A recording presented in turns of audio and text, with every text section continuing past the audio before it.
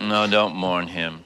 He was dead long before we ever... Bastard! Oh, hush now. Everything's all right. Frank's here. Bastard! Your dear old Uncle Frank. What the hell is that?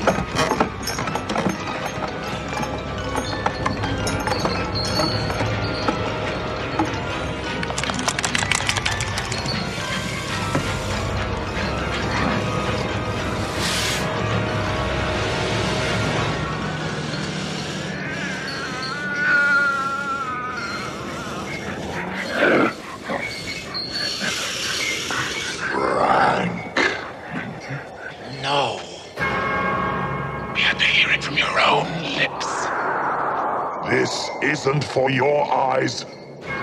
You set me up, bitch. Hello folks, welcome to the Cinevie Podcast. I'm one of your hosts, Gary Hill. With you tonight is Suzanne is here. How you doing? I'm doing well, other than the fact that the media is trying to make me murder people at the grocery store. We'll all get over it, you know. So if he gets trampled, it'll be all good. That's just natural selection there, Sue, you know. Survival of the fittest. There you go. It's all good. Be just fine, see? And with me is a person that I haven't talked to in a bit on a podcast, and I always wonder if she's thinking about that. Then I try to cut to the chase, and there she is. Jamie's here. How you doing? You know. I'm doing well. I had to bust your balls. I'm sorry, you know. No, I mean, you're right, though. I mean, shit kept happening, but we finally made it, and I'm really excited. Not always my fault, I want to add. No, it's not. I'm just busting your balls, though. You know? But natural selection, as in people doing the giant straw challenge. Have you seen those idiots? Is there a giant straw challenge? Oh God! Is this on TikTok with those fucking morons? Or I don't know. I saw clips of it that somebody had posted on Facebook, but it's basically people trying to drink with a toilet paper tube and being shocked when they choke themselves. That's what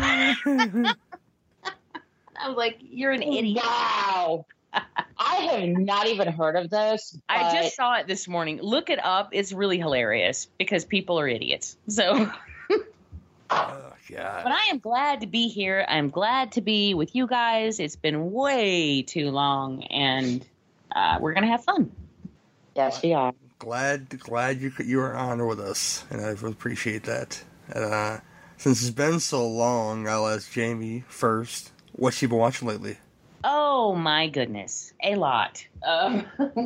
We have. I have my thingy here. We have. I just watched. Today was the 116th movie this year. Nice. And thanks to the state of the world these days, I'm going to have a lot more movie watching time coming up.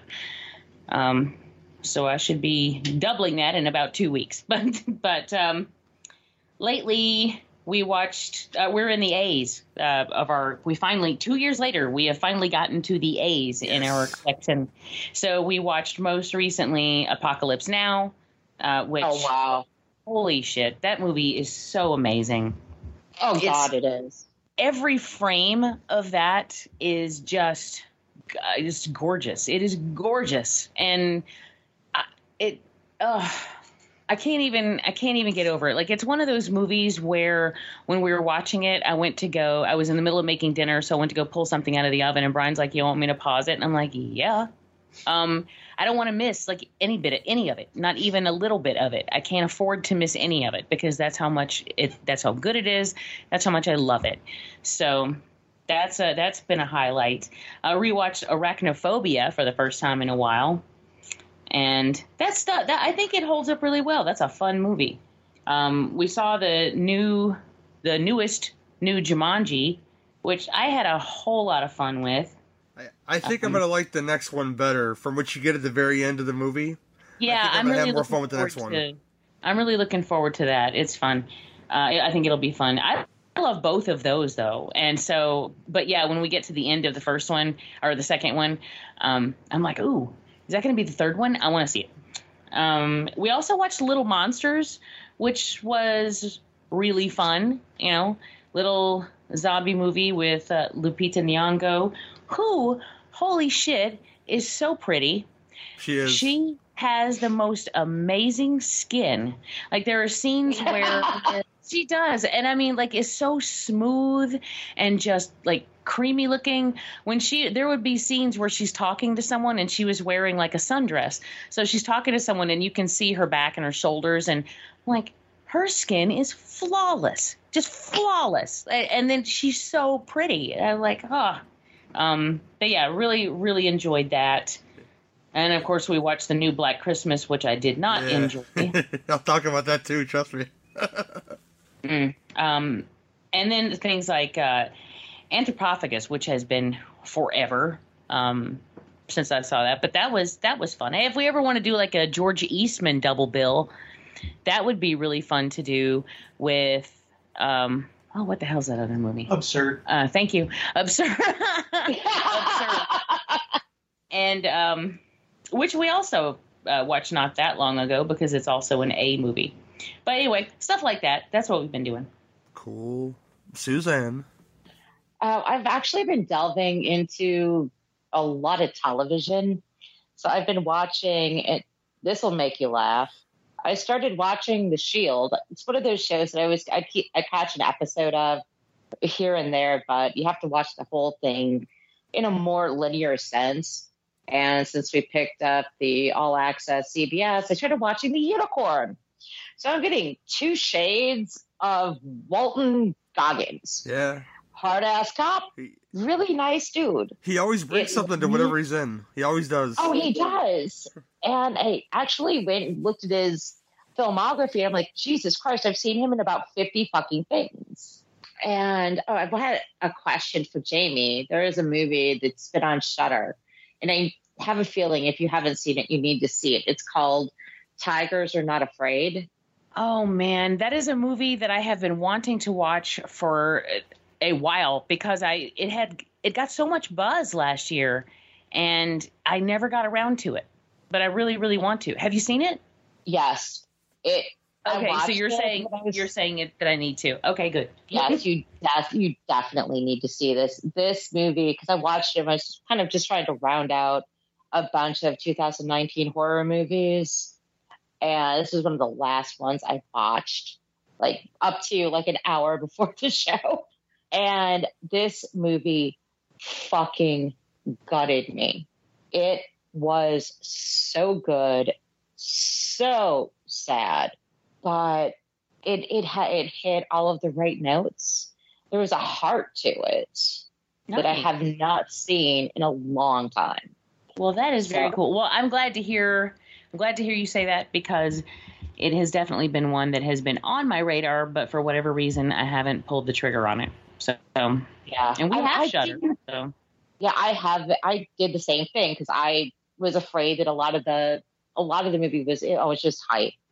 But I'm like, you know what? I just want to sit down and watch it, and I am so thankful I did. It was a beautiful piece of filmmaking. And on top of that, I ended up watching this thing on Prime. Everybody knows I have this thing. I love my hair metal. Love it. Love that era of music. Mm-hmm. Love old rock and roll. And there's a documentary called The Rainbow, all about the Rainbow Room on the Strip in Los Angeles. And it basically starts off more as an homage to Lemmy and the fact that he lived like 3 places down from there, and he was there every day. He loved playing those fucking video machines on the bar. Yeah, I know.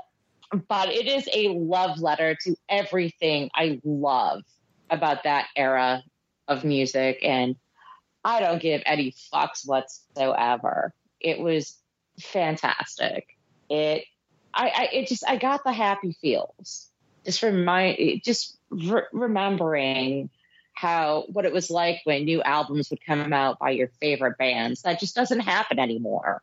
and the music of the time. So yeah, if you're into that, I highly recommend The Rainbow. And yeah, other than that, Pat's been making me watch these really bizarre conspiracy theory documentaries from these people that really need to get out of mom's basement. We actually watched something on the Lizard Man conspiracy last night, and there's an hour and a half of my life I'm never getting back. Thanks, Pat. There you go. It was called, I really want to say it was called Above Majestic, streaming on Hulu. So do yourself a favor and don't watch it. That's about it. Man, oh man. Yeah, I finished Hunters, so there's that, and it ends in a way to say, hey, you're really excited for next season, or you're not really that excited for next season, and it kind of peters out a bit towards the end. But then you get an ending that this says, wow, this is a thing, and let's see where this goes, because I want one spoiler: clones show up in the end of the episode, at the end of the season. Okay, so yeah. Well, episode 2 aggravated me, and then Pat wanted to watch it, so I'm stuck at episode 2. See, I think your boy Percy Jackson, Lauren, whatever his name is, Lerner, he gets weaker and weaker as the season goes on, which is my problem. This is supposed to be the guy you're supposed to be rooting for to be the hero, to pick up the pace for his dead grandmother, and he's a fucking pussy. He's really a pussy, and not in the sense of saying kicked out somehow. I don't know what happened. Yay! Oh my god! Yay! You're back. Yeah, Skype just shut down. I don't know. It's weird. What was I talking about last, or what I was talking about last? Was it? You were talking about Logan Lerman and Hunters, and he's a big giant pussy. Yeah, I'm gonna leave that one there and say that I watched Uncut Gems, and yeah, Uncut Gems is the thing that I watched with Adam Sandler, and it's a good movie. It deserves all the hype, although I don't think Adam Sandler was too dramatic in the film. I mean, he was kind of like a real happy-go-lucky dude considering all the shit he was in the film. Basically, the plot of the film is he's a Jewish diamond merchant. Fancy that. And he gets a hold of an uncut diamond from Ethiopia, and he's banking on selling it for big amounts because he owes a lot of money to these bookies, and he keeps an extravagant lifestyle with his mistress and his wife and yada yada yada. So all these oppositions are going all at once as he's trying to sell. First of all, he loses the diamond, then he has to find the diamond and then try to get rid of it, for a big amount, and it all leads to where the end, to where you think it's going to lead, and yeah, it doesn't either ends good or doesn't end good. It's from the same guys that made that film Good Time with Robert Pattinson. I think it's the Softer brothers or something like that. I forget their names, but they're brothers and they make films. But it's worth your time, I think. I just don't think this is like his best dramatic work ever. Like, oh wow, he deserves an Oscar. No, not really. It's just a good movie he's in, and I will say that. Other thing I watched is that Black Christmas thing that came out last year, and I got this for $2, so I figured, yeah, if I'm gonna hate watch something, it might as well be this, and I wasn't disappointed as far as the hate watching goes, because it is not good, and it follows certain beats, especially in the beginning of the movie, to where this film is it's written by females and directed by a female, and that's great. I love females in the industry, but if your first 2 minutes of your film has your girls, the girls they're supposed to be the heroes of this movie, call each other bitches, I'm not big on that in any sense, whether it's casual or in a movie. I mean, you got real bohunk dudes calling women bitches like it's nobody's business, but don't get offended if a man calls you a bitch, in the sense saying, oh, how dare you. It's like, no, you're calling each other bitches, and this is my problem. You show a little more respect for yourself and don't refer to each other as bitches, because it's not cute. Okay. It's not cute at all. Here's my problem. Huh. I grew up watching female directors. Penelope Spheris, Susan Seidelman. They never had to resort to the lowest common denominator, and that seems to be what a lot of the newer generation of female directors are doing. Yeah. And honestly, pissed me off. Yeah, I don't want you guys to watch. Pissed me off because men, even the good guys in the movie can't be good guys. You know, it's like they're not allowed to be good guys all the way through the movie. They have to at some point come under control of the badness. And it's, you know, basically it's saying, you know, all men are weak and they are inclined to be, you know, rapey assholes. No, it's not the way it is. Stop it. You know, misandry is not going to get us anywhere. You know, and this film is not feminist. It's straight up misandrist, and it's ridiculous. And I just was angry through the whole thing. Brian didn't like it for a lot of technical reasons. He just didn't think it was a good movie. I was pissed off, straight up pissed off at the message, because it's aimed right at young girls, and this is not what we should be teaching them. So I just, not to mention the fact that they got on my nerves. And misogyny comes from black goo that comes dripping from a statue in this movie, so they get all supernatural with it, and so I'm spoiling it for you so you don't have to watch this movie, because it's not good. It's not good at all. Oh, you want to watch a really good outing by a female writer-director? Tigers Are Not Afraid. Issa Lopez. Go there instead. Watch something that has like a fucking soul to it. So all you candy asses that are bitching about the one from like 2005 that I happen to kind of enjoy, actually. I don't like that one either, but it's for very different reasons. It's very brutal, and I enjoy that aspect of it. The whole part with the flesh cookies and all that technical bullshit like that, I wasn't a fan of that. But you know, as far as like the killer and the gore, I thought it was on point, and actually like it a little bit better than the original one. I'm not gonna lie to you, just a little bit. Oh, you just hurt my soul. Well, I don't like the original one that much. I don't like the original one that much. Listen to there's an episode with me and Ryan Lewis talking about it, and I think I broke him. You broke Ryan? I think so. Yeah. Oh, he's a good man though. Yeah, that's about all I watched really. You know, I'm gonna leave it at that and kick it to our next segment. We talked a good hour before the show, by the way, about some major beefage, but this is the beef bitch to mashed potatoes. Okay, who gets the burly beef? I ordered barbecue beef. I think that's mine, but I didn't order fries. Barbecue beef. Mine's the beef deluxe. Okay, who gets the burly beef? I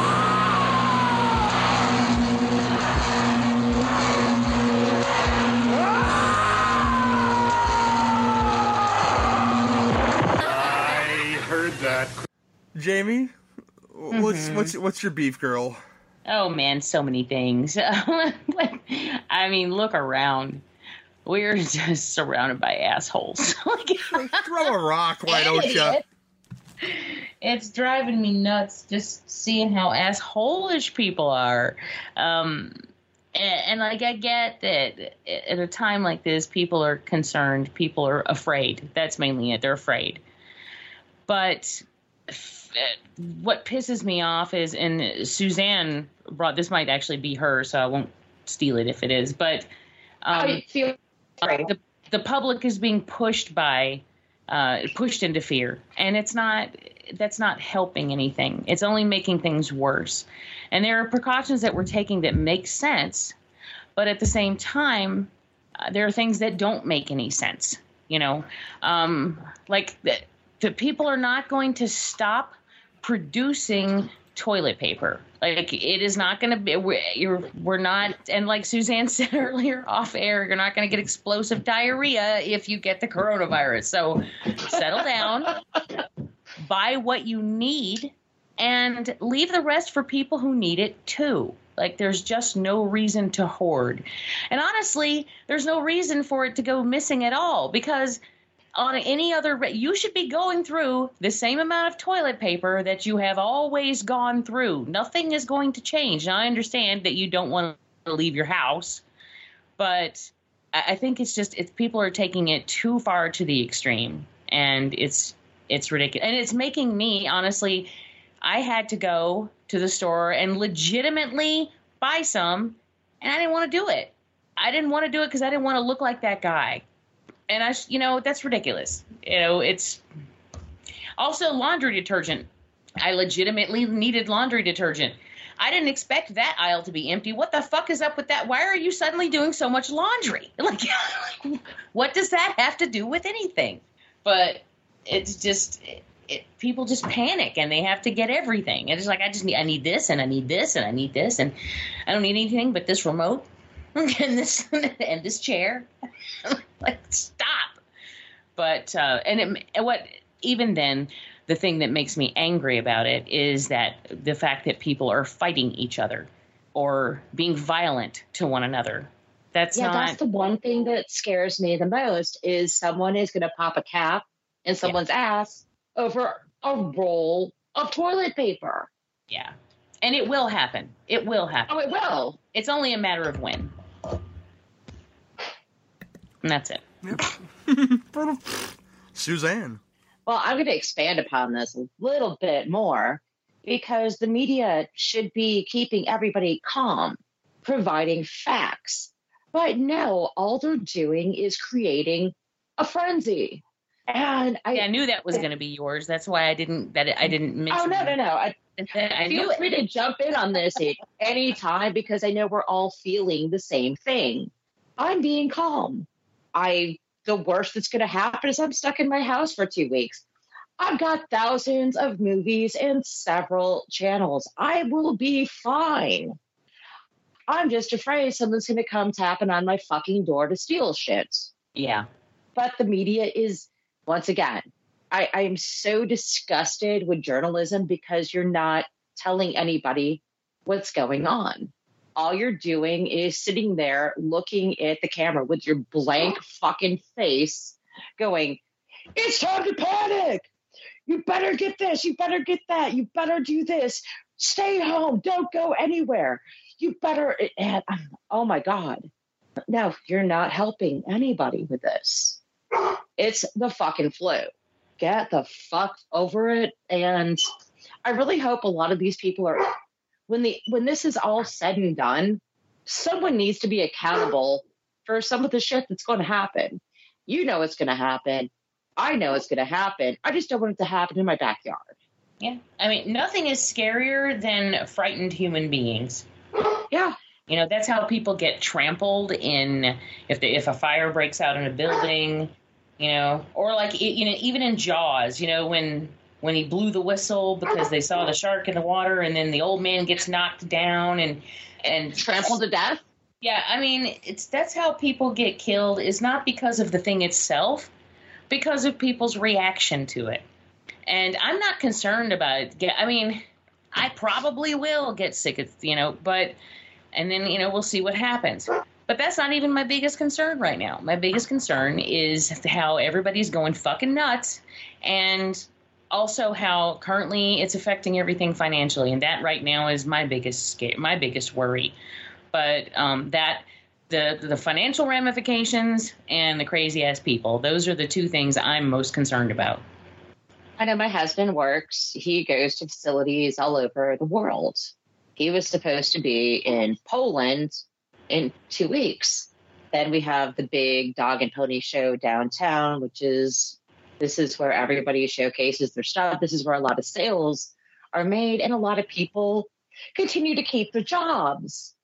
Well, you're going to see, that is the one thing that scares me almost as much as somebody freaking out and shooting someone over a roll of toilet paper at my local Jewel. Oh, sorry. Someone needs to be held accountable for the panic that's been created. I'm calm. My mother is calm. I'm like, Mom, just make sure you have some extra stuff in the fridge. Forget about it, you know? I mean, look at Tom Hanks, a perfect example of handling something with class. You know, him and his wife were in Australia, and they felt ill, they felt weak. Amazing. You know, and they said, we're going to get checked out. And then his statement, you know, he wasn't feeling sorry for himself. He wasn't saying, go run to your local grocery store and ransack it. He was just saying, we're going to sit here, we're going to take the time allotted that we're supposed to have, and we're going to ride it out. And that's all he says, you know? His statement was absolutely, it was perfection. It was total perfection. I loved every Isn't that how the word of- media should have handled it? Yes. You notice how calm he was?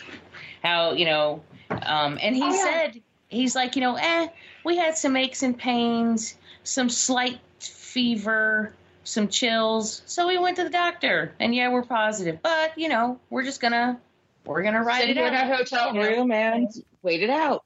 We're not like, Because we're not fucking stupid. yeah. Yeah, I have no beef besides this. It's the stuff going on. People I said losing this, jobs. Glenn. I mean, slowing down jobs. I worry about Newt because Disneyland closed today, so his job could be closed down next. He works on the other side of the country in Florida for Disney, and he's worried for people's jobs and what they're gonna do if Trump's bailout doesn't go through by saying, and I will give him some class points here. I don't know how true it is about him trying to make folks whole if they're out of work, during the time this is going on, Well, we'll see how that plays out. So Well, I heard him say specifically people who are either sick or caring for those who are sick or quarantined.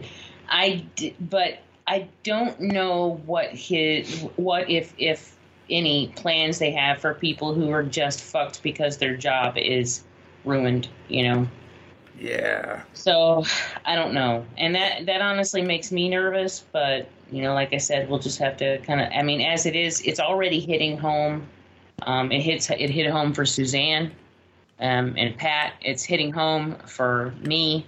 And I didn't expect it to happen that fast, but it fucking happened overnight. And literally overnight. We were okay one day. There were a whole bunch of meetings, and then the next day, it's like bam, the axe fell down, and my property, all of our staff was basically cut in half, and it's dire. It's really, really bad. That concerns me. I don't know I'm getting emails from my credit card company saying, hey, we understand that people are going to be going through hard times. Let us know how we can help. And I'm like, really? What are you going to do? What are you going to do for 6 months? Right. What are you going to do? Because that would cripple them. They can't really do much. But thanks for trying to make it's a double-edged sword. And I said this when we were talking earlier, that I actually yelled at someone at the grocery store because she decided to clear the entire rack of hand soap. That's all of it. This is going to be gone in a few months, and she's going to have hand soap to get her through till late 2029. Mm-hmm. And I said to her, other people need to wash their hands too. Yeah. And this woman glared at me. And other people were kind of looking at her, and they started giving her the stink eye, too. Did she put any of it back? Nope. And I think, I'm sorry, stores should limit that. 2 hand sanitizers, 2 packs of toilet paper. I got emails from a grocery store about this, and yeah, they're just going through. They're enforcing in certain places. Well, they need to do that all over because this is bullshit. Once again, it's this panic that's been created that is just going to make things terrifying for a while. Yeah. All right, I'm done bitching. No, it's cool. No. So basically, if you got anything from this conversation, our beepers are lovely listeners and friends. Be considerate. Be responsible. Don't be an asshole to your fellow man. So if anything, this is learn us is to treat your fellow man better. And maybe check in on a neighbor or something like that, because I realize it's a very real thing, but people as a collective can make it worse. And I'm going to leave it at that. And I'm sure my co-hosts agree with me on that, It's Absolutely. Oh, my God. Speaking of tonight, though, we're talking about hell on earth, people. Much like we're living in right now, see? But in a much more fun way and a torturous way in some senses. I picked 2 films basically about 2 guys who escape from hell and the Harbingers who intend to bring them back. We're doing Drive Angry from 2011 and the classic we haven't done yet, Hellraiser from 1987. Fancy that, right? People don't know that movie at all. Just throwing it out there, But I think we'll start with Drive Angry. First, right from the trailer. Tell him I'm coming. You're too late. Hell's gonna walk the earth. Hell already is walking the earth. He broke out of hell to make things right. He was a good father. He got mixed up with the wrong crowd. Now, he's got one last shot at redemption. That cult killed my daughter and took her baby. I am going to get her back. Thought you were dead. You hoped I was dead.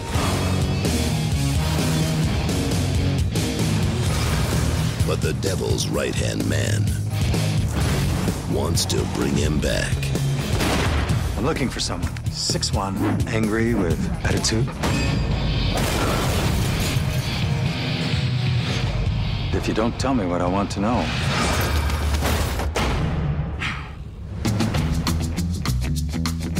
22 miles of hard road. Now that's a hell of a ride. Just so you know, I don't pick up hitchhikers. I didn't have my thumb out. Oh, yeah.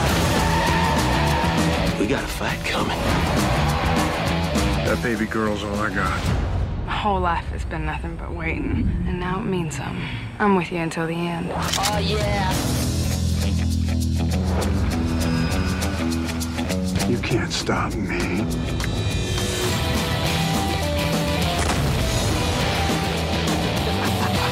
I am going to kill you. Between now and then, I'm gonna mess you up.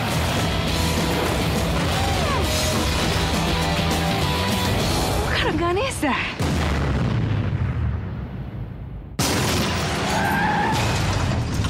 You think there's anybody in there? I won't see you again until you're 73.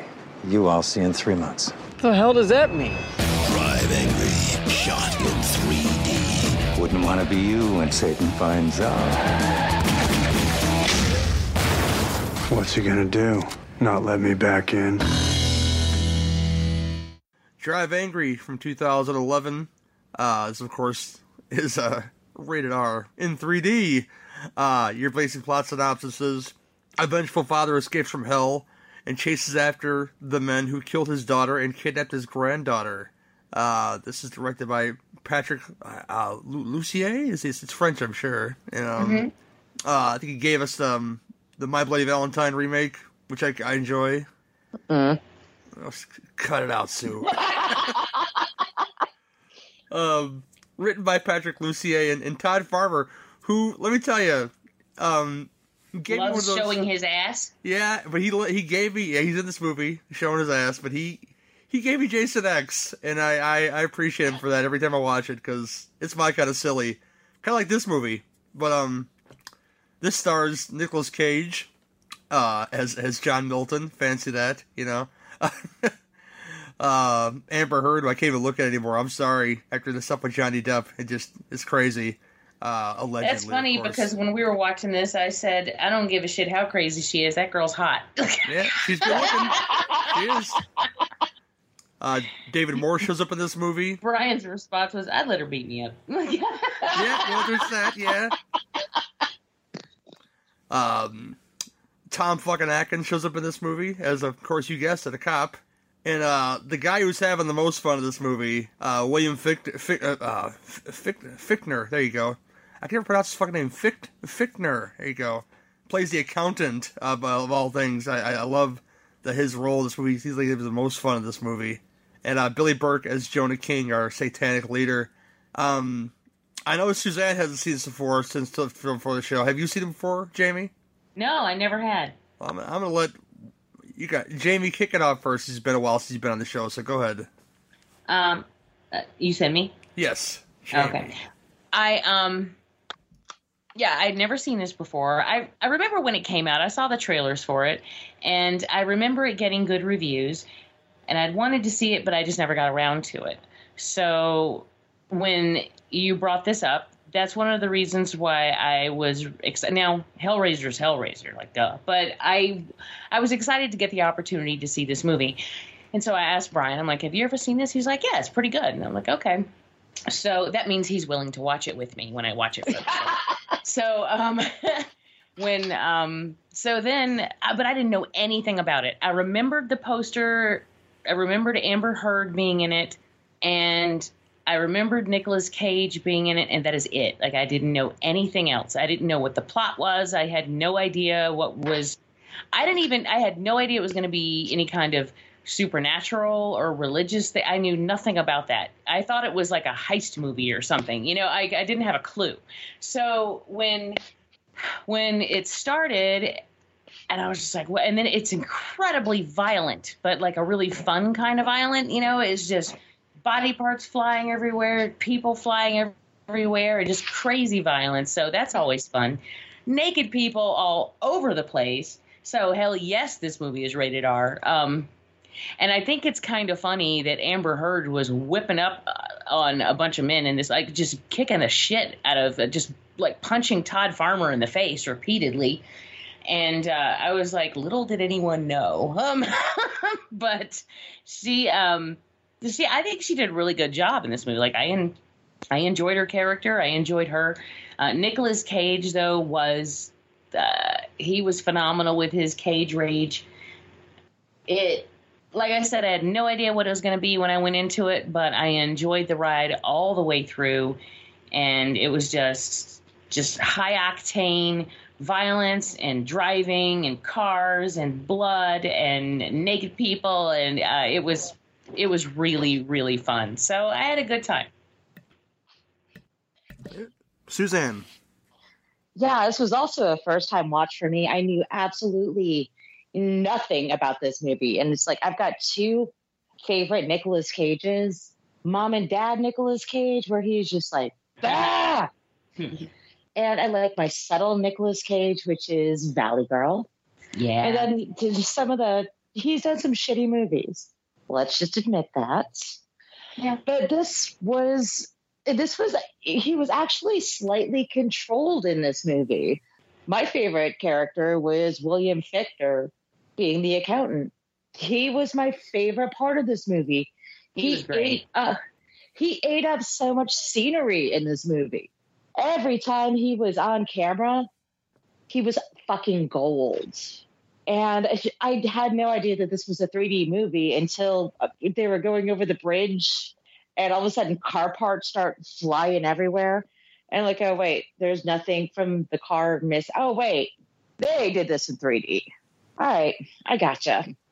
But it's fun. There's boobs and in Nicolas Cage, like banging this chick, drinking whiskey, shooting people up. Whilst keeping the cigar and his Jack Daniels intact, you know.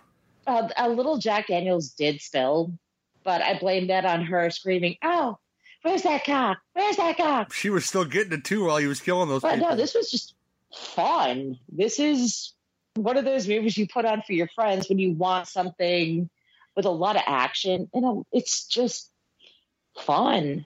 If it wasn't for the opening scene or the ending scene, you would have no idea that he had pretty much escaped from hell.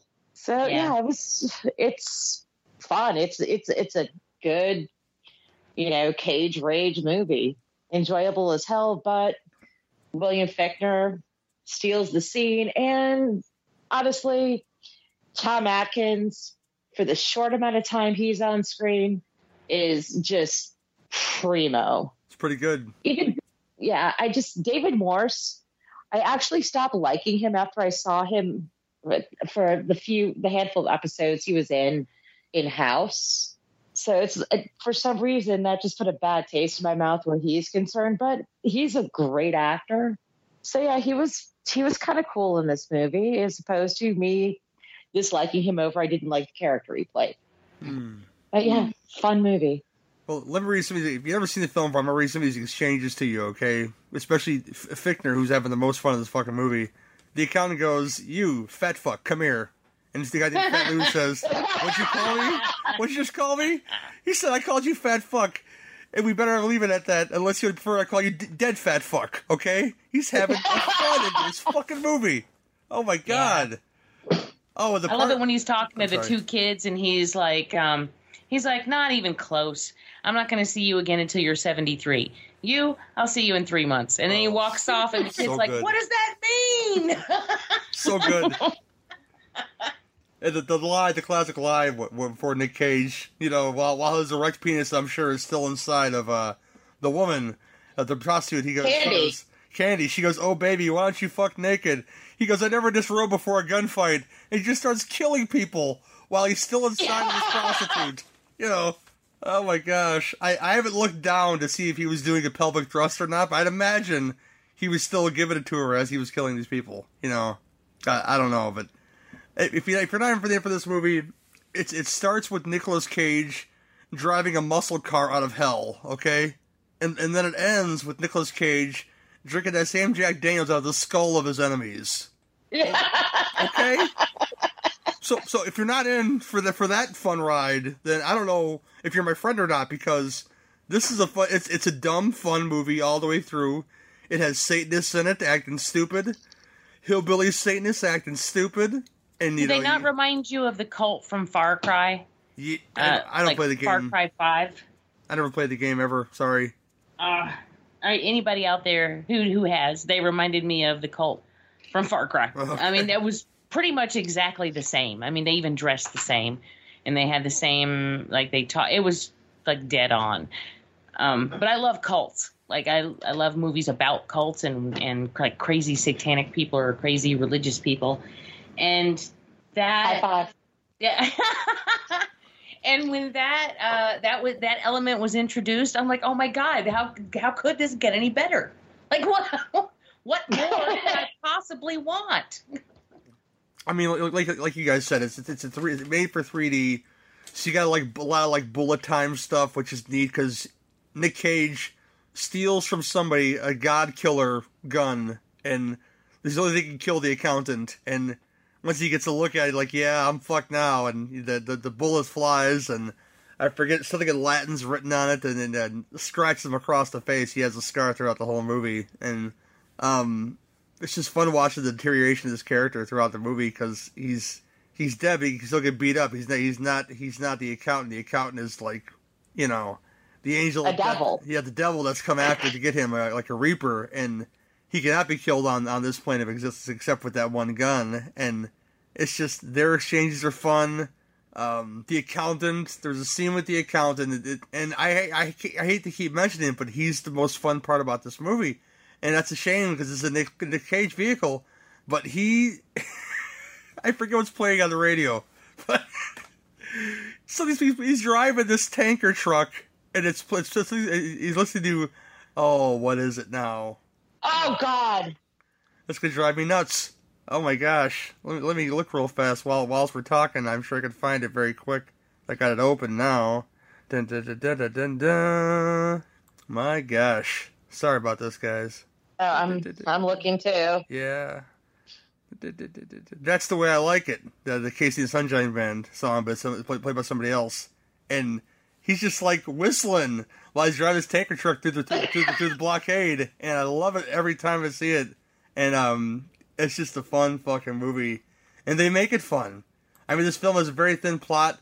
If you've seen Race with the Devil, it's kind of like that kind of cult, except they're really imbued by the power of Satan, apparently. Because, yeah, it gets really real at the end there. But he gets annoyed when you sacrifice children in his name. Yeah. Which I thought was funny. Yeah, I thought, and it's just fun. And it has a big action set piece at the end, Kill a lot of Satanists, it's filled with big action set pieces, though. And people getting run over left and right, thrown out of windows. Like that one chick who got thrown out of the window of the camper. Then she rolls out into the street and starts shooting at the back of Nicolas Cage's car, which is chasing the camper.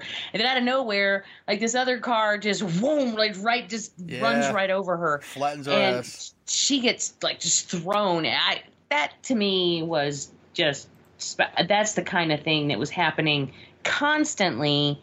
It is impossible to get bored with something like that. You can't. It's so fun. Well, this is one of the few movies I can actually say that the CGI blood splat really enhanced it. Because when he shot that dude's hand off, you just all of a sudden it's like, boom! It is obliterated. And I just started laughing my ass off. Yeah, I got to mention, because the cars in the film are gorgeous, the ones that Nick Cage drives, and you get a 64 Buick Riviera, a 69 Dodge Charger, 71 Chevy Chevelle, and a 57 Chevy 150. And they're all beautiful cars in this movie, and it really enhances, the fact that, And they fuck them up. They fuck them up, man. But I'm sure there was a lot of stunt cars in there. I'm not sure, though. I love the fact that the Chevelle had that scratch right straight across the middle of the roof where the tanker trunk went over it. Yeah. And they kept that instead of making sure everyone forgot about it. There's a little attention details in there. Yeah, it's good stuff. Yeah, there's some nice continuity. I appreciate that. But yeah, it's like in Gone in 60 Seconds, the remake with Cage. Yes. When he fucks up that Shelby, it makes me want to cry. Like, I just that car is amazing. And then, like, by the time you get to the end of the movie, it's barely going, and I'm like, oh, why? But. Or like when the Ferrari goes flying out the window at the end of Ferris Bueller, some paint, some paint, some polish, you're good to go. Come on, I love Gone in 60 Seconds. That's a movie. That's where I get my one impression of what's his name? Oh no, I actually get the impression from. He plays the cop in Gone in 60 Seconds, but I get the impression of him from Congo. Yes, you do. The sesame cake. Do it. We want to hear it, Stop eating my sesame cake. Yes. And she make her do it. You got to make her do it, It's fine. Yeah. But anyway, I know we're not talking about but that Gone in 60 Seconds honestly would have been a fun movie to do with this, just because Nicolas Cage and cars. One day... Yeah. I mean, I can recommend all day long going to listen to Bo's Pick 6 Movies episode because it's fucking hilarious. But, yeah, do that. That's amazing. But, Jamie, anything else you want to say about the film? And what do you give it 1 to 10? I think we pretty much covered it. I mean, there's not a whole lot going on plot-wise. It's very simple, Nicolas Cage breaks out of hell. He has to go save his little infant granddaughter from these cult people. And he has until midnight on the next full moon to do it. Meanwhile, he's being chased by the accountant who has to take him back. So, I mean, that's pretty much that is it. That's the movie. But what is just incredibly phenomenal about it is how much fun it is. So if you've never seen it, if you're out there and you've never seen it, like I had never seen it, I do it. Like, make a point to see it because it's totally worth it. And I'm going to give it an 8. Cool, that's fair. Suzanne. William Fichtner steals this movie. Completely steals it. The first movie I ever remember seeing him in was Drowning Mona. And whenever he's on screen, it just in the back of my head, it's like, I'm a battered husband. In this, he owned it. I mean, he owned every scene. He hammed it up. He was fucking amazing in this movie. He's the one who made this movie for me. This movie was just a blast to watch. The cars were awesome. One of the few occasions where the CGI blood splat. Truly enjoyed it. Yeah, I'm at like 7.5 out of 10. I fucking loved it. I can't wait to show this to a couple of my friends. Cool. One thing I got to break up is Freddy's Nightmares connection, Suzanne. Michael DeLuca Productions made this movie. Oh, yeah, I know. I actually wrote that down when I was watching this. Yeah, that's the principal guy who made most of the Freddy's Nightmares. If you're not listening to Burning for Springwood, please do, because we watched the garbage for you, and check it out. Yeah, I had to bring that one up. No, I've heard this is a fun 3D experience. I've never experienced it that way, but I can see by the special effects they used how they would pop on screen with 3D. So kudos to the production company for doing it the way they did it and attracting that crowd. And it's kind of dead now, the 3D thing, but here we are. This is fun, though. It's worth your time. It's a fun, turn your brain off, watch motherfuckers get squibs, for God's sake squibs, because they had him in this movie. Shotgun blast to the chest. It wasn't all CG. You could see, the gore popping out. I loved it. I loved it for that reason. He's very rare in 14 film? Yeah, 2011, but still, everything was CG back in these days too, and they went pretty brutal with it, and I love it. I'm going to give it an 8 out of 10 as well, because it's just wild as shit, and you guys should watch it. Oh, gosh. But up next, we're going to do a film that nobody's seen before, because, whatever. Hellraiser from 1987. Here's the trailer. I have seen the future of horror. His name is Clive Barker.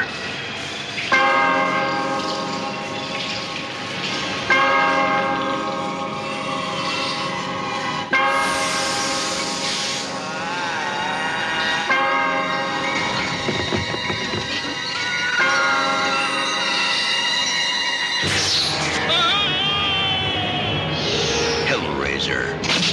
Beyond any terror you have imagined. A nightmare. No. Unlike anything you have witnessed, is born.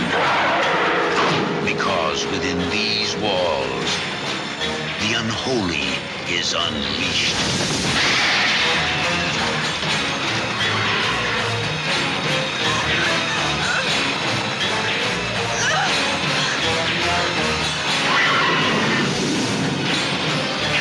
A film by Clive Barker.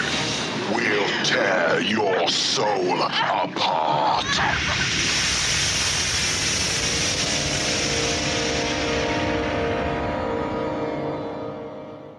Hellraiser from 1987. Your Chico plot synopsis is this. An unfaithful wife encounters the zombie of her dead lover. The demonic Cenobites are pursuing him after he escaped their sadomasochistic underworld. Yeah, there's a little more to it than that, IMDb. Go eat a dick or something. This is This is written and directed by Clive Barker. This stars a cast of characters, most of which I have met before. So there's that. Andrew Robinson, Claire Higgins, Ashley Lawrence, who just gets finer with age. Goddamn. Sean Chapman, Uncle Frank. Oliver Smith is Frank the Monster. So you get two characters playing the same person. And then you got the Cenobites, who, Doug Bradley, who's just lead Cenobite at this point, who's going through some shit right now. Bless you, Doug. You're one of the nicest guys in the world, man. Nicholas Vince is the Chatterer. Simon Bamford is the Butterball Cenobite. And, iconic. That's all I'll say about that. And, I'm going to kick it to Suzanne first, and this is a dumb question, but what do you think about Hellraiser? Okay, this is my top 3 favorite movies of all time. I remember renting this. I was like maybe a junior in high school. I rented the VHS tape because I'd never heard of it. It never showed on any screens around me. I don't know what kind of a release it got, but I rented this. I saw this. I looked at this and I'm like, oh my God, this is everything that horror should be. I really hope it's as good as it looks. So I proceeded to have it for a 2-day rental and watched it 8 times. And then I read The Hellbound Heart, which I can see where it came from, but the movie is just one of the most visually stunning and graphic and bloody and fucking perfect horror movies ever made. And I didn't even realize it until I was watching Leviathan, that Andrew Robinson was the Scorpio killer in Dirty Harry. Oh, yeah. I kept looking at his face. I'm like, I know you. And I never even bothered consulting IMDb. But yeah, he was the Scorpio killer. He was the sniper. Mm-hmm. Like, holy shit. But this is what I miss about horror. This movie is downright scary. It's not hidden in dark. The scenes aren't dark. You see monsters. You see scary fucking monsters who are trying to reclaim someone who escaped them. And they will stop at nothing. When the bricks start falling away from the walls and you just get this glimpse and these terrifying monsters coming out, I was in awe. This movie, there are a handful of movies that redefine the entire genre for me, and this was one of the big ones. They brought the gore back. There's a story. It's a good story. Not seen a lot of movies that brought that back to the screen, but it was well written with goddamn amazing gore. Oh my God. And after watching, yes, I mentioned Leviathan, but Leviathan is about the making of Hellraiser 1 and 2, and you get to talk to everybody. And my favorite things that they talk about were going to every drugstore in the area and buying latex condoms and KY jelly. That little drip on Frank's chin, because you have to admit that thing is mesmerizing whenever it's on screen. KY jelly. So yeah, this movie is about as close to perfection as it gets in horror. And believe me, I really am trying to come up with a fault. I haven't got one. I have one, but it's a really small thing. We've talked about this before, Suzanne. I know we have. Yes. And I also, I have a signed picture that I won at Gary's auction. And believe me, I was going to the mat for that. This movie, like I said, everyone has like some very defining movies in their life. And this is one of mine. 8 times over a weekend. After the movie was over, I rewound it and I would watch it again. I was inviting my friends over who were getting faint, turning green, and getting sick. Like, pussies. Yeah, this movie. That's when you know you're doing it right. I had someone leave after I turned on Cannibal Holocaust. Man, oh man. You know, the video store was probably pissed. They had to buy a whole new copy after you turned it back in. That I did. I wore it out. And then the second I got my allowance, I went to every place that sold VHS tapes and I bought my own damn copy of it.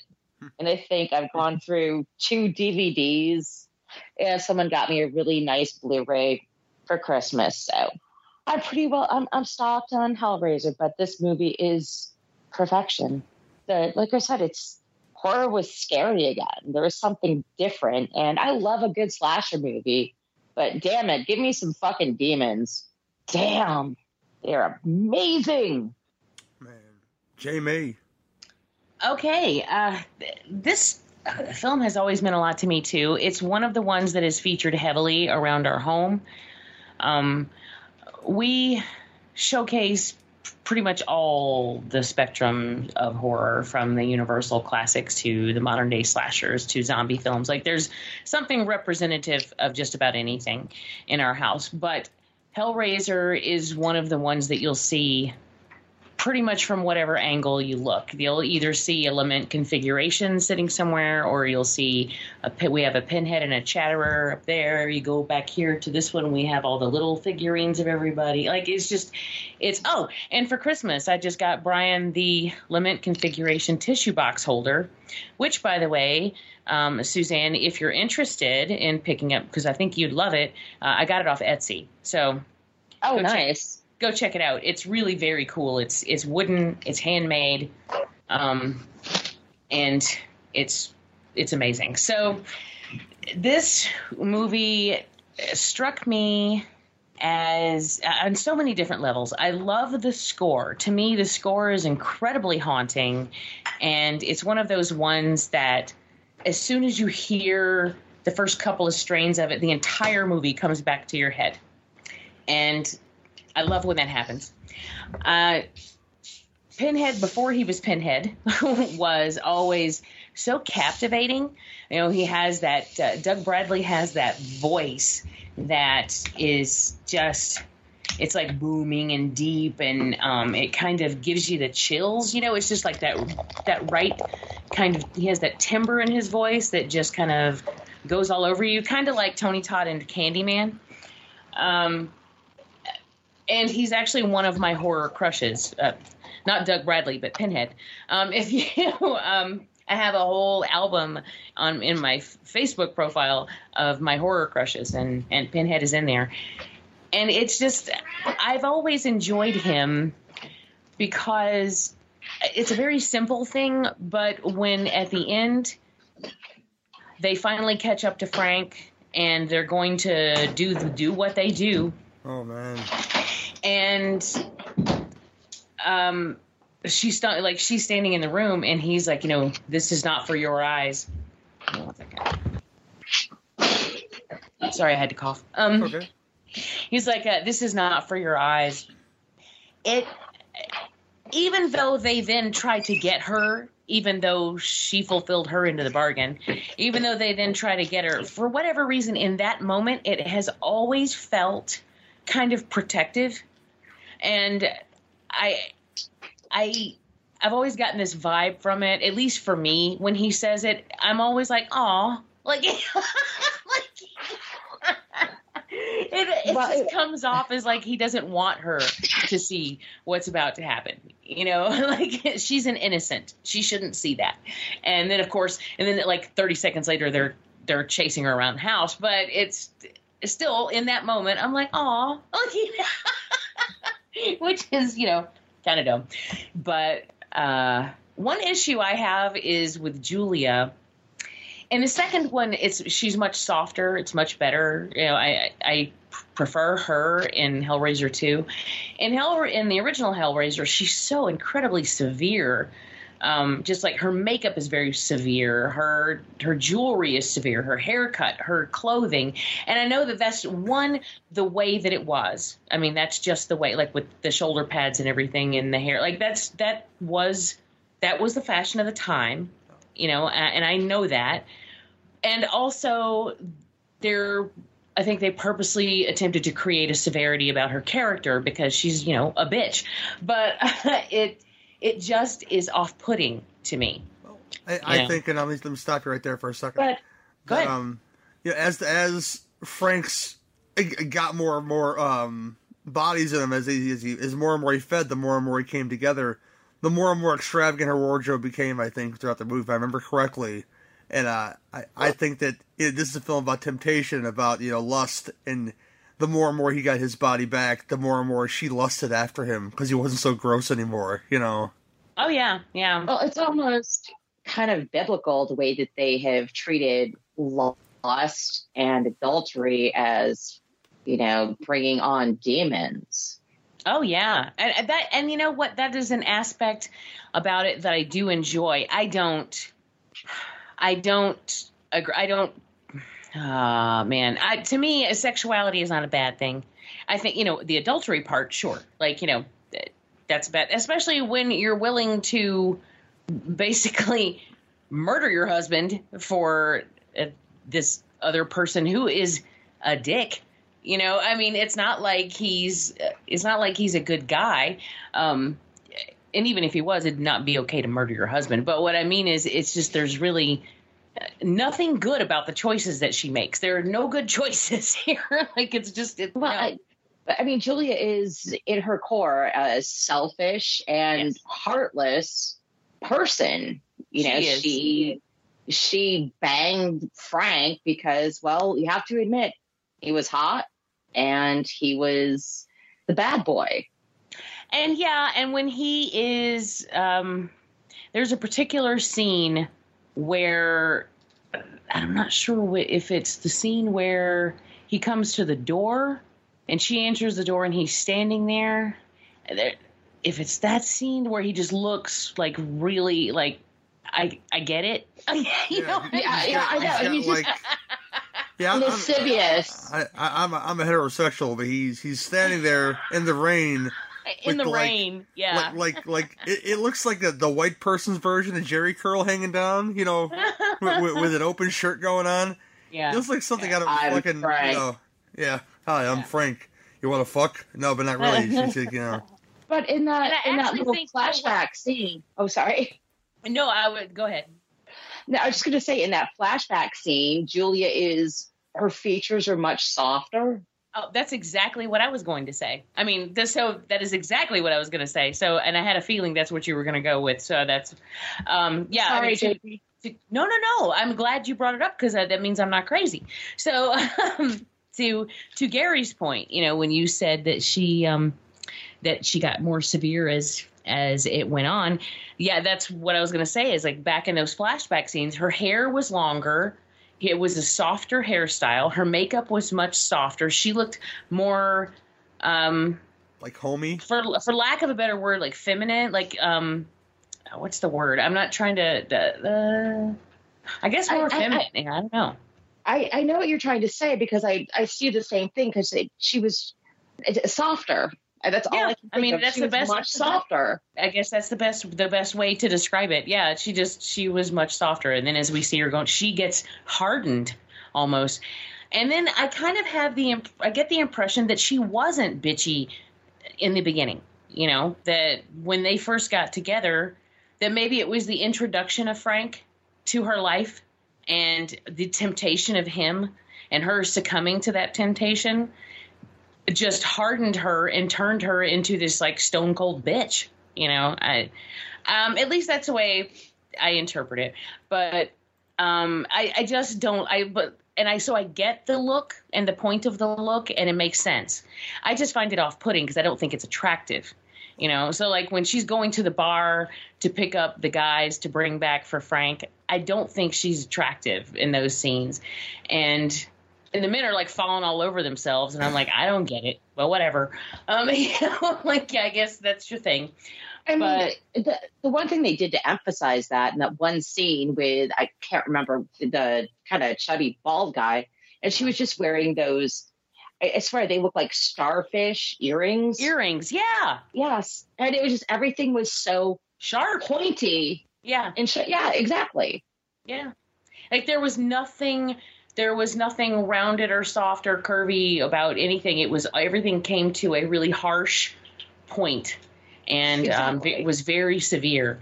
And so yeah, they did a good job. I mean, that's definitely a good job. I just don't find it visually appealing, But yeah, this movie, I've always loved this movie. I've always been attracted to anything that deals with temptation or the human sexuality or anything like that, that kind of attempts to dive into who we are as human beings and anything sexual. And this film, like, it goes at that, like it attacks that. And I think it does it in just a really original, cool way. I love the sounds of the chains and the creaking, and then when you see the lights coming through the slats, I mean, all these things are very Hellraiser. And even later into the sequels, they'll use them. They don't use them to the same effect, and it feels like later on, like they're put in there because they have to be. Like, oh well, if it's a Hellraiser movie, you got to have lights through the slats. It's either that or an alien invasion. But they just put them there because they're checking off a box. But here, it feels like it belongs. And the gore, like this is the when Frank is becoming Frank again, the whole transformation, which is an incredibly slow transformation, when from the time that we first see him, where he's just like pulpy flesh. Mm-hmm. It is one of the few films where the gore actually disturbs me. And yes, it gets under my skin, but in a really good way. I like it, but it gets under my skin, and it looks painful for one thing. Yeah, it absolutely does. Yes. That's the big thing that gets me with that scene. The one thing I have to say about this soundtrack, and then I'll shut up. I'm sorry, but the one thing I love about the score is those little tinkling bells in the background. That is the one thing that. I still have the sound, the score on vinyl. Yeah, I like dun. And those little tinkly bells in the background really fuck me up.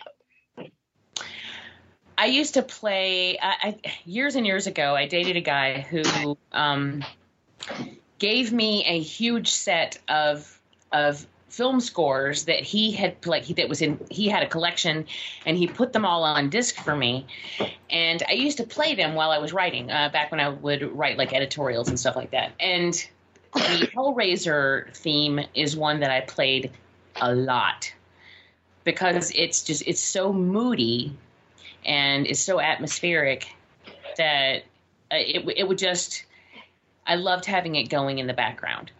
So yeah, and I love the tinkling in the background, and then I actually have it. I have a Halloween CD somewhere, like a compilation that I actually bought, and that theme is on that compilation, which is kind of weird, but at the same time it fits. It's cool. So there was something else I was going to say, and I don't remember what it was, other than I absolutely love it. But shoot. Yeah, I mean, I think I pretty much talked about everything. I could go on and on and on, but you don't really need me to. It's I know how you feel. Damn good. It's just damn good. Oh yeah, Hellraiser for me was it was a rental. When I became less of a pussy about horror films, and it's one of those films I didn't realize what was going on entirely until I got older. Let's put it that way, because I watched it as a kid, probably 10, 11 years old. It went back into my 20s, and then you start to see all the little subtext of shit, like Julia's relationship with Frank, which is basically because, Larry, Andrew Robinson, his brother, I mean, he's like one dad joke away from being like this milquetoast guy. So I can see why she would go for Frank, because she was probably, you could, like, you mentioned the flashback scene. I mean, her hair's a mess, her clothes are kind of tattered a bit. You could tell she was bored to tears with this fucking milquetoast motherfucker. That's why when she met the stallion known as Frank, that she had to get that, and to the point of when he's brought back from, and it's the little shit in this movie, when they're bringing the mattress up the stairs, and the part where Larry's arm gets caught on the nail, which is the blood that rebirths Frank. Them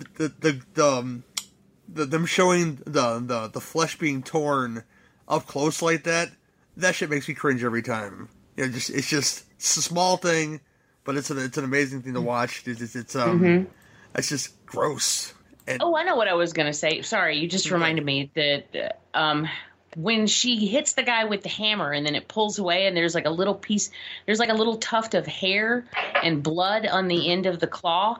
That's a nice touch, and it just kind of it makes it that much more painful. Like it makes it feel that much more painful, because there's like hair and blood on it. That's gross. But it was a really nice, thoughtful touch, I thought. That was what I was going to say. Sorry. Cool. That's fine. Yeah, Frank himself is I love the scene where he's just like, when he finally just put clothes on, he's just having a cigarette, like, yeah, I just sucked some dude dry, now I gotta have a cigarette. It's almost like, again, it goes back to like, almost like overly sexualizing everything, and him, I guess sucking the marrow out of these dudes, because I really like the look of them when they're all, all sucked dry or whatnot. They're really, they look like just husks. Yeah, it's really bad, man. And I'm not gonna give anything away, but the look. I should, because everybody's seen this goddamn movie. The look of the Cenobites. I know the female Cenobite did not want to make the second one because the makeup was so painful to keep on for as long as they had to keep it on, and I think it took like at least 6 or 7 hours to just apply the makeup, and she wasn't feeling it. So Barbie, I forget her last name, replaced her in the second film. Barbie Wilde replaced her in the second film, and but the look of the Chatterer fucks with me still to this day. And I will say this about the cast: if you ever got to meet them at a convention, they always do a lot of conventions. And Nicholas Vince, the guy who plays the Chatterer, is like one of the nicest guys you ever want to meet in your life. He's got a long beard, and he's just a jaunty fellow, and they all look man, but he's like this terrifying figure on the screen, just rattling them teeth and scaring me as a small child. And the part we get at the end, which, Andrew Robinson, I mean, when Frank takes his skin for his own, and Kirsty realizes what's going on, and what's Claire Higgins' name? What's Julia gives like the maniacal laugh in a way, like, yes, we planned this the whole time. You know, it's kind of like she's like a supervillain in a way, because she's kind of like basically perpetrating this whole thing to get Frank, her lover, back to life. And I'll have to say, and I mentioned this too when I met him, Andrew Robinson uses that "come to daddy" line in Transformers 3 when he shows up in that movie as the bad guy. Yeah. And he just laughed out loud when I mentioned that, because he knew just what I was talking about. And the very end, where, you know, this is not for your eyes. If you don't know what happens, Frank is stretched. All of his skin, all of his everything is stretched by chains, and all you see is his stretched out face. And he lets out the line, "Jesus wept." This is a scene I turn on people. Like, you want to see some gross people that's kind of tame? I turn on that scene, and when the flesh is ripped by the chains and they just show everything, that's real fine and good. And I love it. But, you know, there's certain effects in this film, and I've read that the effects budget was small. But there's certain things that I would not have included in this film. Like that monster on the rolling cart that rolls down the hallway. Because it looks dumb. It just looks really dumb. Like, here's something to scare you that's going to flail his arms around. And the creature at the end, the hobo you see throughout the film turns into, looks like the creature from the end of The Golden Child, and I can't stop laughing. Oh, yeah. I can see that. Yeah. My dear sweet brother Nomsi. I can see that every time. Just the creature from The Golden Child. And it's just little stuff like that. And that's the only flaw of this movie. Is some of the jankier special effects like that. Which I love stop motion, so I love that creature a little more than I say. Because the stop motion with that creature, for like the 5 seconds that you get him, and stop motion with the box is really effective for me, that when it starts going by itself. But Kirsty as a character is... Oh, first of all, this film's not really about her in this film. She's just in the middle of all this stuff with her stepmom and her dead uncle and her father. She's just kind of a viewer of all this. Whereas in the second film, she has a much bigger role. But so I can't really, sorry about that, hate on her for doing the stuff she does in this film, which basically she keeps changing to deal with these Cenobites. So I can see why they would want to have her as well at the end of this movie. And I love it though. It's great. I mean, I can see why it's Stone Cold classic. They get a little sillier towards the sequels, and that's okay. But I'm done talking about Hellraiser. I think you guys should see it if you haven't seen it. And if you haven't seen it, I think it's on Amazon Prime right now for you to watch. So that's about it for me. And Suzanne, anything else you want to say about it? And what do you give it 1 to 10? Now, I remember, once again, I watched this when I was in high school, and I took this current affairs class. So there was like 7 of us in the class. It was super tiny. So Monday we would all go around the room, talk about what we watched or what we did over the weekend. I took up 20 minutes of class time talking about Hellraiser. So yeah, this movie changed the look of horror for me. And I've told everyone, I grew up watching horror movies with my mom. I grew up watching The Twilight Zone with my mom. And this movie, once again, just seriously, you had everything going on in this movie, and the score, the look, the fact that there was not a thin part of the plot. Yeah, I see the janky skeleton demon at the end that flies up out of the fire. I like the stop motion, see that. I like the stop motion. Yeah. No, I'm still okay with that. I don't care how janky it looks. It had a $1 million budget. That's all it had, so you can't really complain about it. Oh, I know. They did most of their makeup effects with latex condoms and KY jelly. So whenever you are looking at that little drip on Frank, thank you, KY. But no, this movie, I hate giving out the 10, but just because this movie changed a lot and I talked about it constantly, everyone thought it was fucking psychotic. But yeah, this is one of the few movies that gets a straight up 10 out of 10. It's amazing in every aspect. Jamie.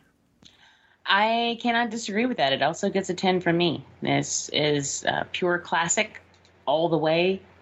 Unfortunately, I can't say that the sequels continued that, but some of them bet more than others. But nah.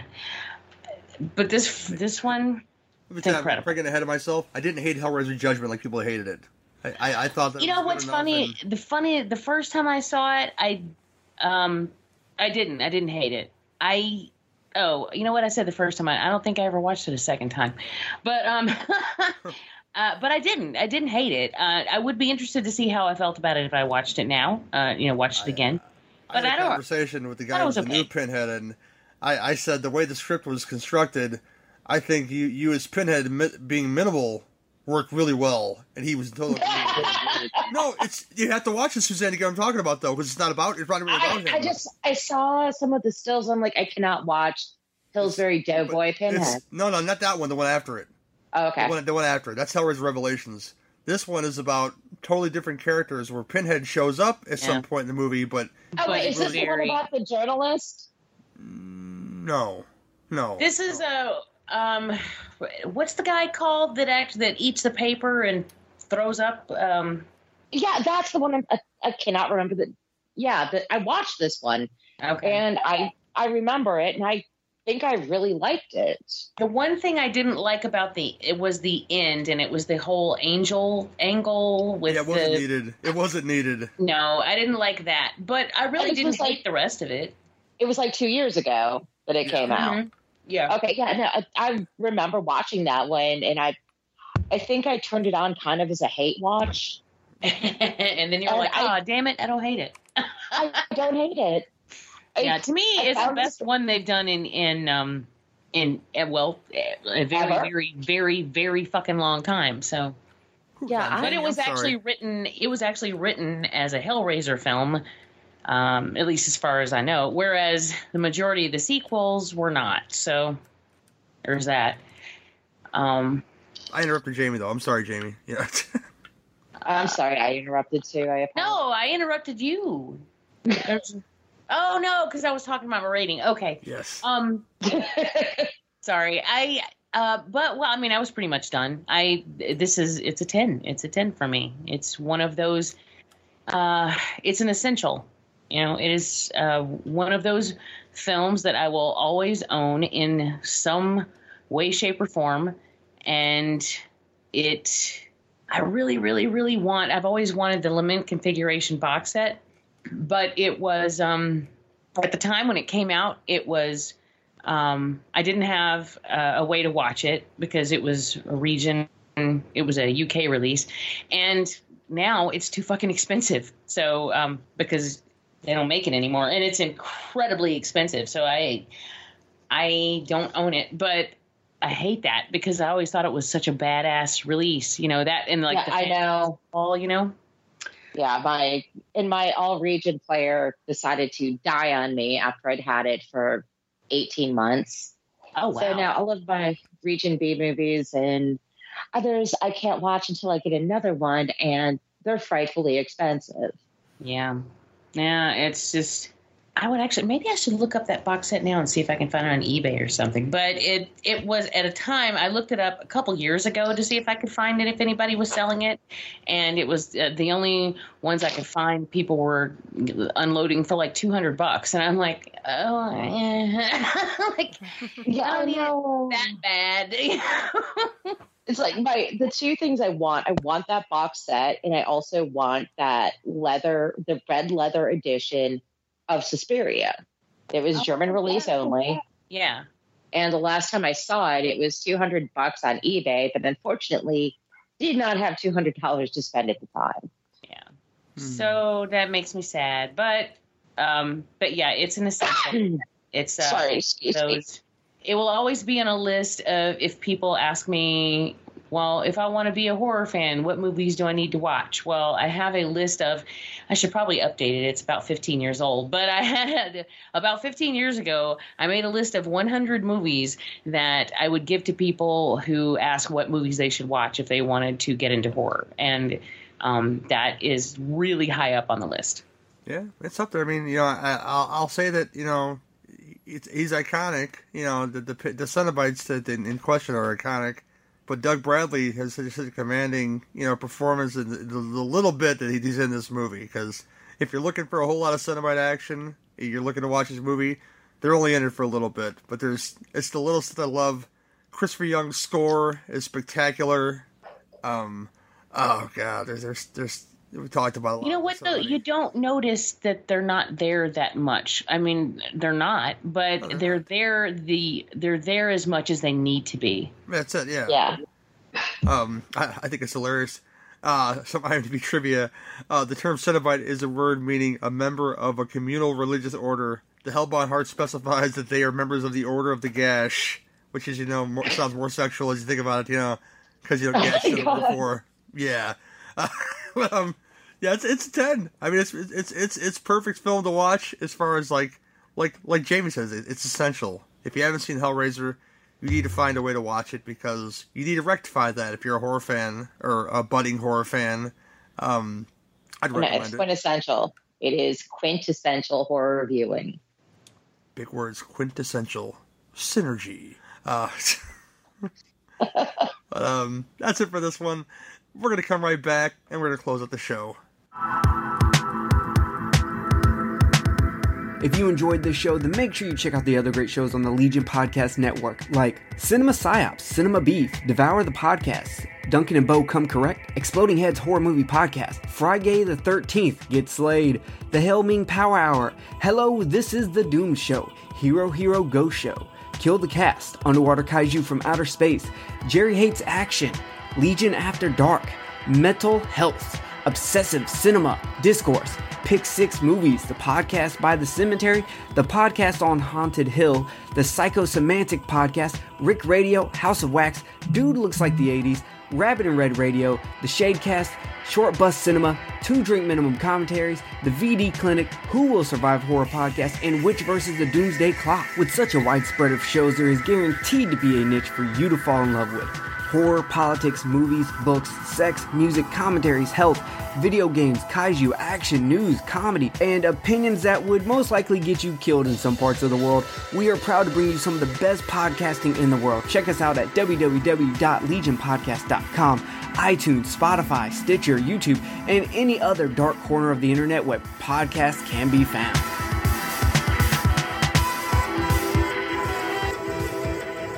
I know we haven't done a death segment in a while, but I'll mention one person in the death segment because he was kind of a big deal in my childhood. I used to watch a lot of stuff that he was in, the little stuff he was in. David Paul, one half of the Barbarian Brothers, had passed away. I mean, these guys were bodybuilders, but they started acting in movies in the 80s. Stuff that I watch and stuff I'm going to fit into shows one day, like DC Cab they were in. So, and yeah, he was a musician. He was a animal lover. He was lots of things, and I remember fondly. And his brother's kind of insane on Facebook, so if you try to talk to him about anything, he just goes off a little bit. But I remember them fondly. I remember some film that they were in where they were truck drivers.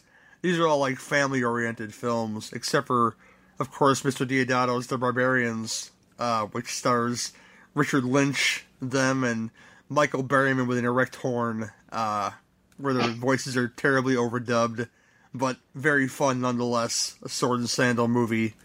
Yeah, just fun-loving guys in those movies, and I'm glad they live full lives, considering how young he died. He seemed like he did a lot with his life, and sad thing about his Great Dane died a couple days later. So now they're together again. Yeah, very sad. Oh my god. But Jamie, got a lot going on. Tell the folks where they could find all your good stuff. Well, lately we've spent a lot of time on the Cut to the Chase podcast, Brian and I. Every time we go see a new movie, Dan and Lacey just they'll see it too. So we're like, hey, you want to talk about it? We're like, okay, so we'll talk about it. So we've been on there quite a few times. And I never get to listen because I don't see these new movies. I saw Midsommar like way after you guys reviewed it, and I wanted to go back and listen, but you said we had a good time with that review. I did too, and I thought it was funny. The movie was funny in parts to me, but oh yeah, it was. Comedy. We have an X episode for ABC's that I've been sitting on. Work has been really nuts. well, I don't have that problem right now. So there are going to be a lot of podcasts coming out. We've got a whole bunch of Colossal Collections that I'm going to be getting out. We have a Like in It. We have the ABCs that's coming out. And I'm going to have a whole lot of time to work on that stuff. So it's finally going to get done. So that's exciting. Every week, Brian just gave me the thumbs up. He is so anxious. Every week on Wednesday, the Married with Children podcast drops, so you can catch me on there where we talk about Married with Children. And I think that's about it. I think that's everything really, I haven't been, the regular thing I've been doing lately is Married with Children. And, other than that, I'm just really behind on other stuff. And then, of course, been popping up on, like I said, Cut to the Chase. If it weren't for those guest spots, nobody would have heard me for a long time, probably. Also was fortunate enough, though, to be invited to be on Exploding Heads when they were doing a celebration of women in horror. And they asked Lacey and me to be on the same episode. And that was fun. We had a good time. Talked about some really great movies. Triangle, which I love, The Mutilator, which is fun, and I actually don't remember what the third one was, and they're not related at all, because I was sitting there trying to figure out how the hell is a Mutilator related to Triangle. It's not. They were suggested by patrons, so that's why they were on that show. But I'm like, what? Doesn't make any sense. But they were just fun movies. So that's pretty much it. There's one thing that's exciting. I forgot.